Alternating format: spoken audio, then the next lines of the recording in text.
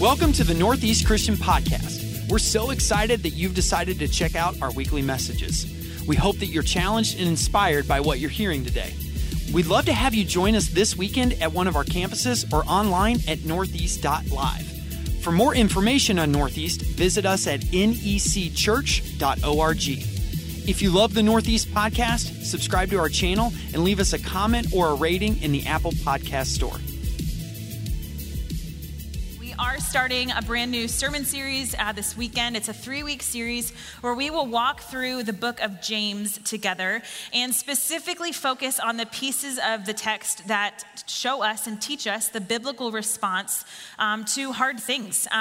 There's this myth and this lie that we can believe as Christians that life's going to be easy because we've got Jesus by our side, and that is not a promise that is anywhere in Scripture. We know we are going to face difficult things, and we have such an opportunity to be known for the ways in which we respond to adversity, as opposed to being known or being defined by the suffering and the trial that we face.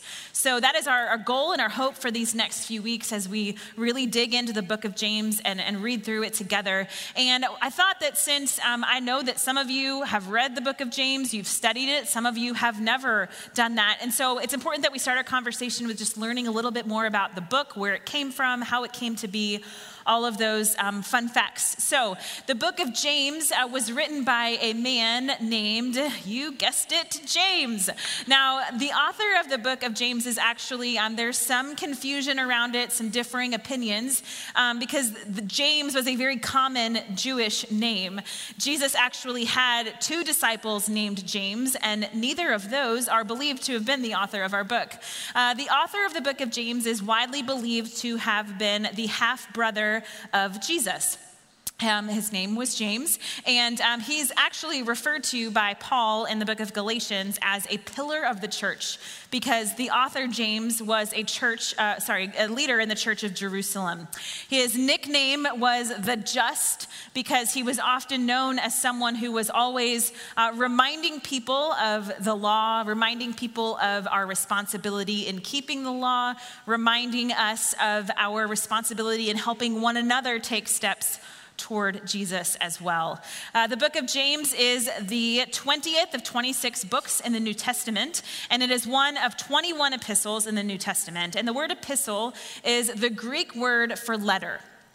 More specifically, a letter that was written to a very specific audience or for a very specific purpose. For example, it might have been written to address a matter of theology or doctrine or morals or ethics. There's usually a really specific purpose in the letter. Now, what is an epistle? I mentioned it is the Greek word for letter, but it usually is made up of 5 specific parts. The really cool thing about a letter that's called an epistle is that it reads more like a conversation. So it's not going to sound like formal teaching. It's not going to sound like someone standing up here preaching at you.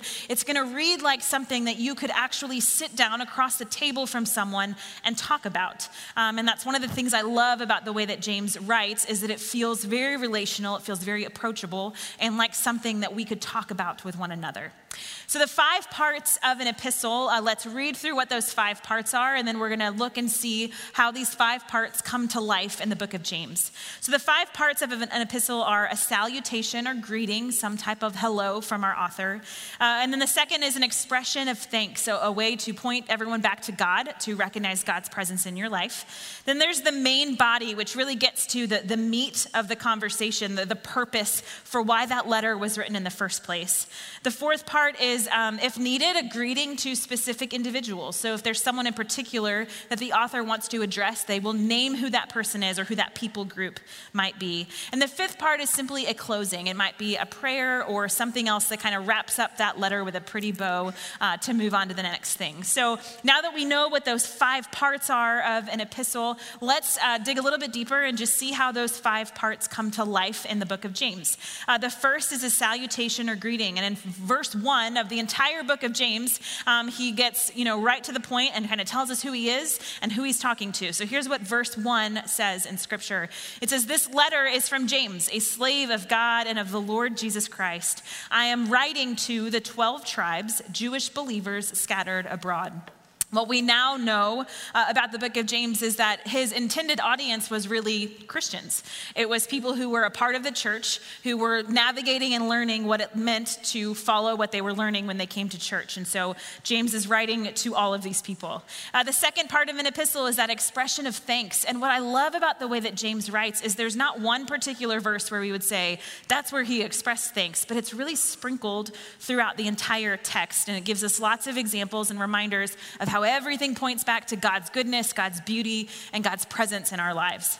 The third part of an epistle, and in the third part, how the main body comes to life in the book of James is really as a how-to guide for believers. So James wants us to have a better understanding of what it means to live the Christian life. So the book is going to offer us context for that. There are 8 main themes in the book of James. Here is a list of them, just so that you know all the things that James addresses in his letter. There's suffering and trials, endurance under persecution, faith and works, maturing in wisdom, controlling the tongue, cultivating humility, caring for others, and persevering with patience. So you can if you read the book of James, which I would love to encourage you to do this week before you come back next week, it's only 5 chapters. You can see each of those 8 themes present throughout the text. The fourth part of an epistle is a greeting to a specific individual. And I mentioned that James was really writing to the church at large, to everyone who was a Christian at the time. And so there's not really a specific call out to a certain individual, but what I love about the conversational aspect of his writing is that 14 times throughout the book of James, he says the words, dear brothers and sisters, which again, just kind of speaks to that, I'm talking to people who I know, I'm talking to people who I love, inviting them into that conversation. The fifth part of an epistle is the closing. And for the book of James, it kind of ends rather abruptly, kind of at times can feel like it comes out of nowhere, but he doesn't really wrap it up with a pretty bow or be super encouraging. It's really a call to action of it is time to go. We do not have time to waste. Let's get on with everything I've just taught you. It's time to put this into practice. So that is really how the book ends. So now that you know so many things about the book of James, we're just going to jump right into the text today. And I mentioned the 8 themes that are present throughout the book. And as much as I wish that we could visit all 8 themes over the next 3 weeks, you guys already often tell me that I talk too fast, so I didn't want to try to fit all of them in because I would have been talking even faster than I already do. So we're going to focus on 3 specific themes, 1 per week. And again, our main focus is the concept and the reminder of overcoming adversity. What does that look like? So we're going to really focus in on the 3 ways that James addresses that topic. So our 3 topics are going to be, today we're talking about suffering and trials, specifically our response the moment that something difficult comes our way. How are we to respond? What does that actually look like in our lives? Next week, we'll talk about maturing in wisdom, specifically godly wisdom as opposed to worldly wisdom. We're going to challenge you to think about the people who you're surrounding yourself with, the people who are pouring into you, making sure that they are pointing you toward godly wisdom, and then giving you that reminder of how you should be doing that for others as well. The third week, we'll talk about what it looks like to persevere with patience, because we know that it's not just important to have a game plan for the moment something difficult hits, but you need a game plan for the entirety of that season of your life. It could be the rest of your life that you have to persevere with patience through something. So today we're diving into what it looks like to talk about suffering and trials and what James has to say about this. So I'm going to read to you the first few verses in chapter 1 of the book of James. So read along with me. It says, this letter is from James, a slave of God and of the Lord Jesus Christ. I am writing to the 12 tribes, Jewish believers scattered abroad. Greetings, dear brothers and sisters. When troubles of any kind come your way, consider it an opportunity for great joy. For you know that when your faith is tested, your endurance has a chance to grow, so let it grow. For when your endurance is fully developed, you will be perfect and complete, needing nothing. Let's stop right there. When troubles of any kind come your way, consider it an opportunity for great joy. How many of us would say that that is our immediate response to when troubles come our way? If your hand is up, just go ahead and come on up here and you can handle the rest of the service today, because I think it's something that we all find pretty challenging. And I think that when I read that verse at first, I'm like, troubles. Well, I can think of people who have faced way more difficult things than I have, so this probably just doesn't apply to me. Well, that's not the case. I think that if we're all honest with one another, we have all faced difficult things in our lives. We have all walked through troubles.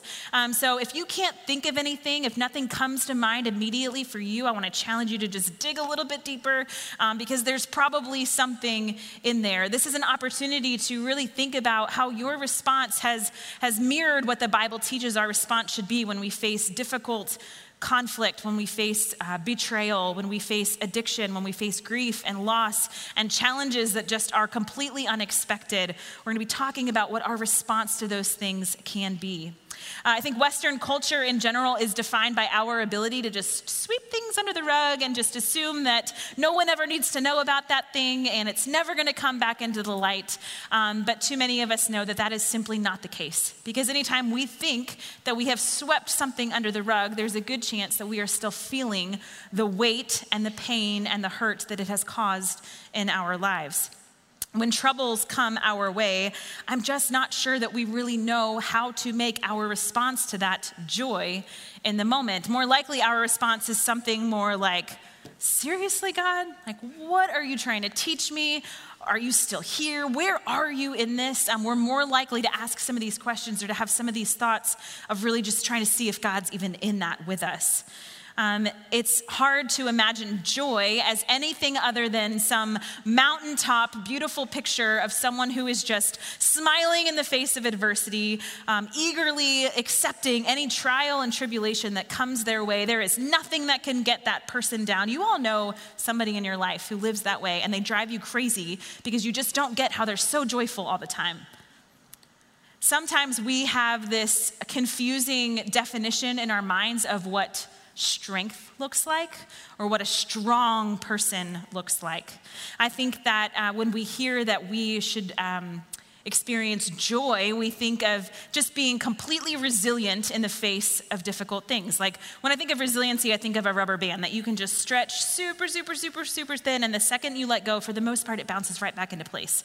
And we think that that is what resiliency is supposed to look like. We don't let things affect us. We don't let things bother us. We just keep on going. But in fact, I think resilience looks a lot more like being stretched way, way, way, way further than we ever wanted to be. And when we come back together, things look very different, because if we're doing it in the way that James teaches, it's moving us closer to the life that Jesus has for us, not further away. Joy helps us become resilient, but how many of us would really describe ourselves as resilient? Again, I think we can more easily think of someone in our life who we would describe that way, because all we know of their life is probably their outer shell, what they put out into the world, but we don't know what's going on inside, and they're probably a lot more like yourself than you realize. I think a lot of us are just really tired of trying to be resilient. The last few years have left us feeling isolated and confused and sad. We're worried about our country, our schools, our kids, their futures, our futures. And the idea of being resilient through that is just not something that I always feel like I have the energy to do every day when I wake up. Again, if you had asked me 2 years ago to show you a strong person, the definition of that would have looked completely different. But over the last 5 years or so, as I have walked with some of you as your pastor through some of the darkest, most difficult moments of your life, my definition of what strong looks like are those moments when you were in the trenches, when you were in the darkest, furthest valley in your life that you just couldn't see the light out of. That is when you exhibited strength and resiliency, and that is when God gave you the opportunity to grow. These are some of the moments I'm talking about when I think of someone who is strong, someone who is allowing God to grow their endurance. I think of the person who's able to walk away from a relationship or a job or a situation that you know is not safe for you. I think of the people who are willing to seek professional mental health instead of ignoring how you're feeling. I think about the people who have worked really hard to establish appropriate boundaries in your schedule to protect time with your family. And I think about the people who are truly able to ignore that post on social media and just keep scrolling without feeling a need to engage with it. That is some serious strength. My definition of strength has completely shifted. All of these situations I just described, in the moment, it can feel like a trouble, like we read about in James. It can feel like something difficult in your life that you just have no idea how to face. But what's so cool is what we read, continue reading in the book of James, and here's what it says starting in verse 3. For you know that when your faith is tested, your endurance has a chance to grow. So let it grow. For when your endurance is fully developed, you will be perfect and complete, needing nothing. If you need wisdom, ask our generous God, and he will give it to you. He will not rebuke you for asking. But when you ask him, be sure that your faith is in God alone. Do not waver, for a person with divided loyalty is as unsettled as a wave of the sea that is blown and tossed by the wind. Our endurance has a chance to grow when we go through really hard things. And sometimes I wish that there was a different way that we could grow. I think of times in my life when someone has said something to me along the lines of, like, you've really grown, or like, wow, look how far you've come. I know people have said those things to all of us before. And I know that it's said as an encouragement and as something that should make us really happy and feel really good. But oftentimes what I think about when someone says that is, you don't know the yuck that I went through to get there. You don't know the times when I felt rejected, unwanted, told I was incapable or couldn't do something. Those were the lows of my life. And in those moments, I couldn't see what was coming on the other side. So for all of us, it's almost an opportunity to reframe how we're viewing what it looks like to grow and realizing it's not going to be pretty, it's going to be really messy. We just have to keep taking one step after another. It's in the middle of those situations when things felt bad for me, when I had no choice but to increase my reliance on God in my life. It wasn't because of my strength that I could grow through those trials. It was only because of God's. James 1:3, what we read about growing in our endurance through trials and temptations, it's not necessarily new information. That same wording is found in several other places in Scripture, and I want to point just a few of them out to you. Romans 5, verses 3 and 4 say, we can rejoice too when we run into problems and trials, for we know that they help us develop endurance. And endurance develops strength of character, and character strengthens our confident hope of salvation. Another one, Hebrews 12:11. No discipline is enjoyable while it is happening. It is painful. But afterward, there will be a peaceful harvest of right living for those who are trained in this way. Just one more, 1 Peter 1, verses 6 and 7. So be truly glad. There is wonderful joy ahead, even though you must endure many trials for a little while. These trials will show that your faith is genuine. It's being tested as fire tests and purifies gold, though your faith is far more precious than mere gold. So when your faith remains strong through many trials, it will bring you much praise and glory and honor on the day when Jesus Christ is revealed to the whole world. It's almost as if God is telling us that trials and the suffering that comes with those trials sometimes is the way that he's going to grow and increase our spiritual maturity and our reliance on him. And yet somehow we still think that maybe we can get to that point a different way. Maybe it doesn't have to be from suffering. Surely there's something that could come from something good, but that's not what Scripture tells us the most growth, the most becoming like Jesus will come from. How many of you have ever had someone say the phrase to you, God won't give you more than you can handle? I know I've said it, so I'm not appearing that I'm completely innocent. And I think we all say, when we say it, we mean it as an encouragement, but I absolutely believe that God has given me more than I can handle. I absolutely believe that our world is full of people who have been dealt far more than they are capable of handling. In fact, the Bible is full of stories of people who were in way over their heads. God's design was never that we would be able to handle anything that came our way by ourselves. It wasn't from some inner strength that we were supposed to find or unbury in our lives that we can cultivate on our own. That's just simply not the case. He wanted us to have no choice but to be so reliant on his strength becoming greater in our lives and his presence in our lives increasing as we walk through difficult things. Let's keep reading. Verse 12. God blesses those who patiently endure testing and temptation. Afterward, they will receive the crown of life that God has promised to those who love him. And remember, when you are being tempted, do not say, God is tempting me. God is never tempted to do wrong, and he never tempts anyone else. Temptation comes from our own desires, which entice us and drag us away. These desires give birth to sinful actions, and when sin is allowed to grow, it gives birth to death. So don't be misled, my dear brothers and sisters. Whatever is good and perfect is a gift coming down to us from God our Father, who created all the lights in the heavens. He never changes or casts a shifting shadow. He chose to give birth to us by giving us his true word, and we, out of all creation, became his prized possession. We just read that God blesses those who patiently endure testing and temptation. And James is teaching us that those are the people who will receive the crown of life that God has promised. And that crown is not speaking of our earthly life. Like we said at the beginning, that doesn't mean that our life is going to be easy. That crown comes when we reach the point of eternal life with God. James had this hope that if we could fix our eyes on God and on that eternal life that all of us are striving and reaching toward, that there would be nothing in life that could make us distracted from the direction we were going.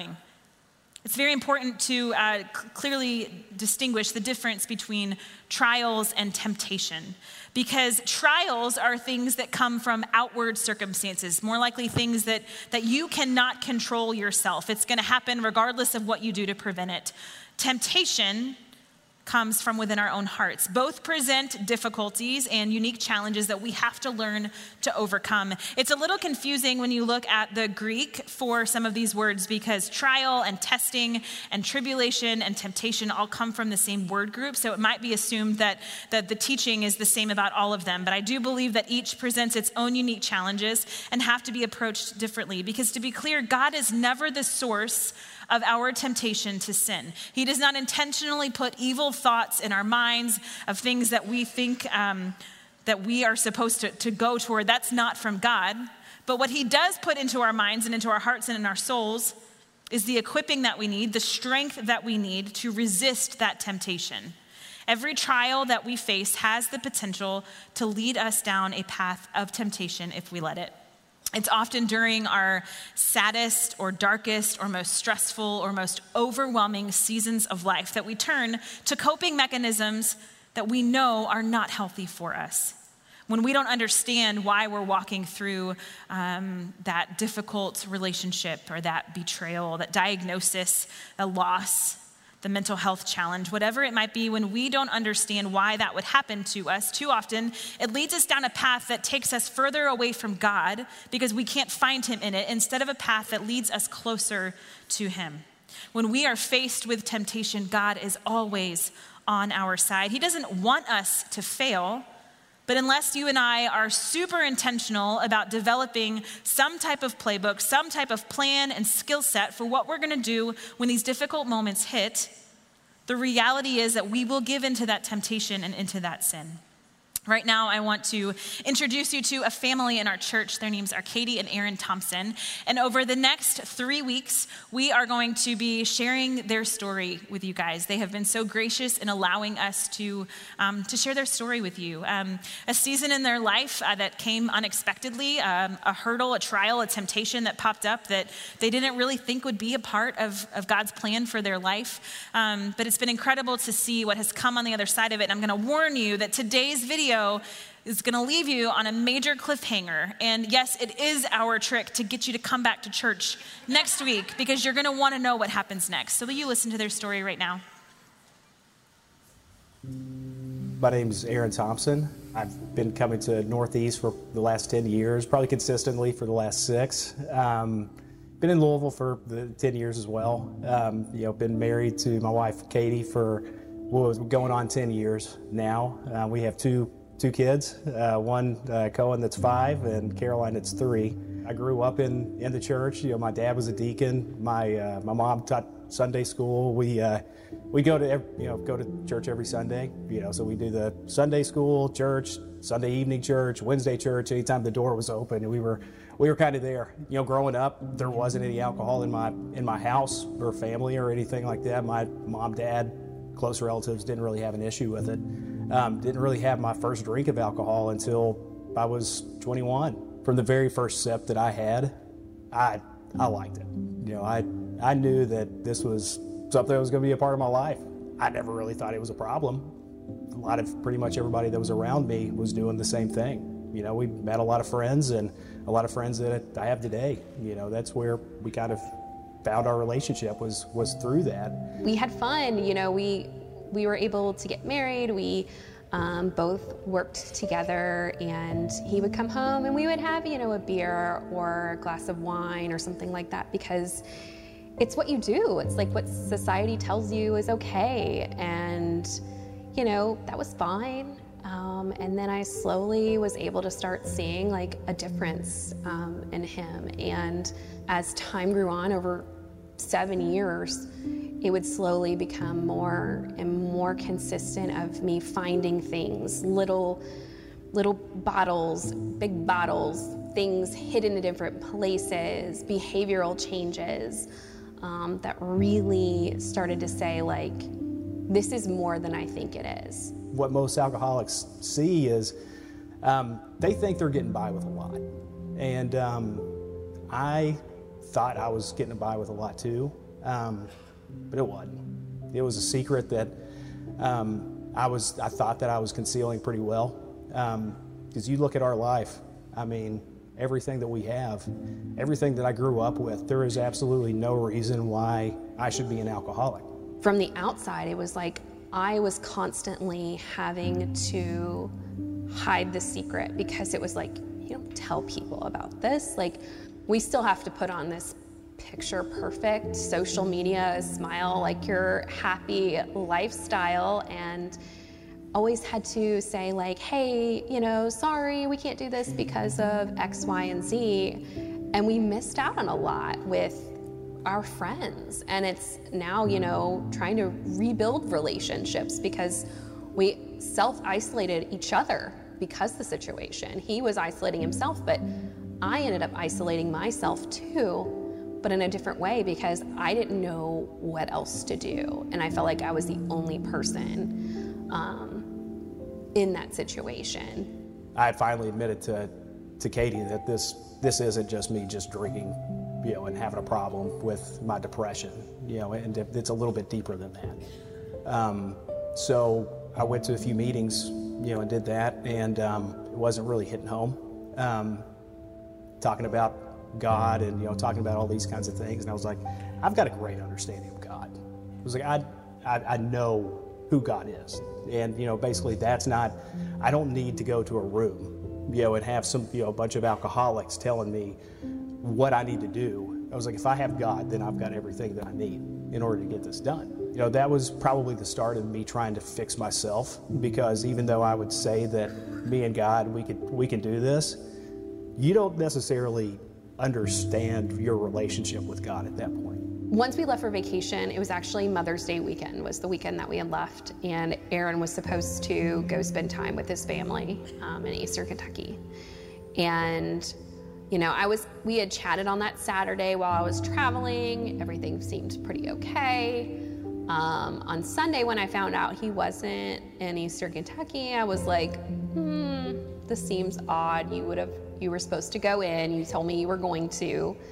He was like, no, I just kind of wanted to stay home. I have to work the next day. I'm okay. And on Monday, he stopped responding. I think that if we think about all the areas of our lives, all the pieces of our lives, there's probably something that each of us can take from their story and realize pieces that we can relate to, pieces that have possibly been a part of your story in some capacity. I hope that, if anything, I hope that Katie and Aaron telling their story helps remind somebody that you're not alone. And I want to point out a couple key things that Katie and Aaron both said that really speak to what we've been talking about already today. Katie shared about how it felt like they were keeping a secret. They were trying to hide what was happening in their life and put off this impression that everything was fine. And how often have most of us wanted so badly to give off that impression that everything is fine.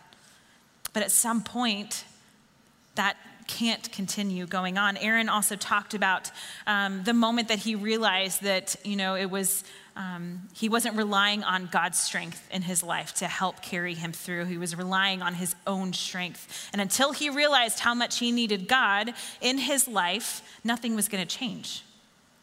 Over the next couple of weeks, we'll get to hear the rest of their story and the journey they've been on over the last few years since that Mother's Day weekend. The ways that their marriage has changed, the ways that their community life has changed, the ways that their involvement at their church has changed. There's such a gift in getting to hear somebody's story, and I just wonder how many stories like Katie and Aaron's there are here today. Maybe you're right on the edge of taking that first step toward healing, the first step toward recovery for whatever it is that you're walking through. This is a place that wants to walk through that with you, because the longer that you allow yourself to not move forward in that, the longer you put off the transformation that God has waiting for you on the other side of the trial, the temptation that you might be facing. That kind of growth is the most intimate ways that we can grow in our relationship with Jesus. Will you give him that chance to help you take that step in growth?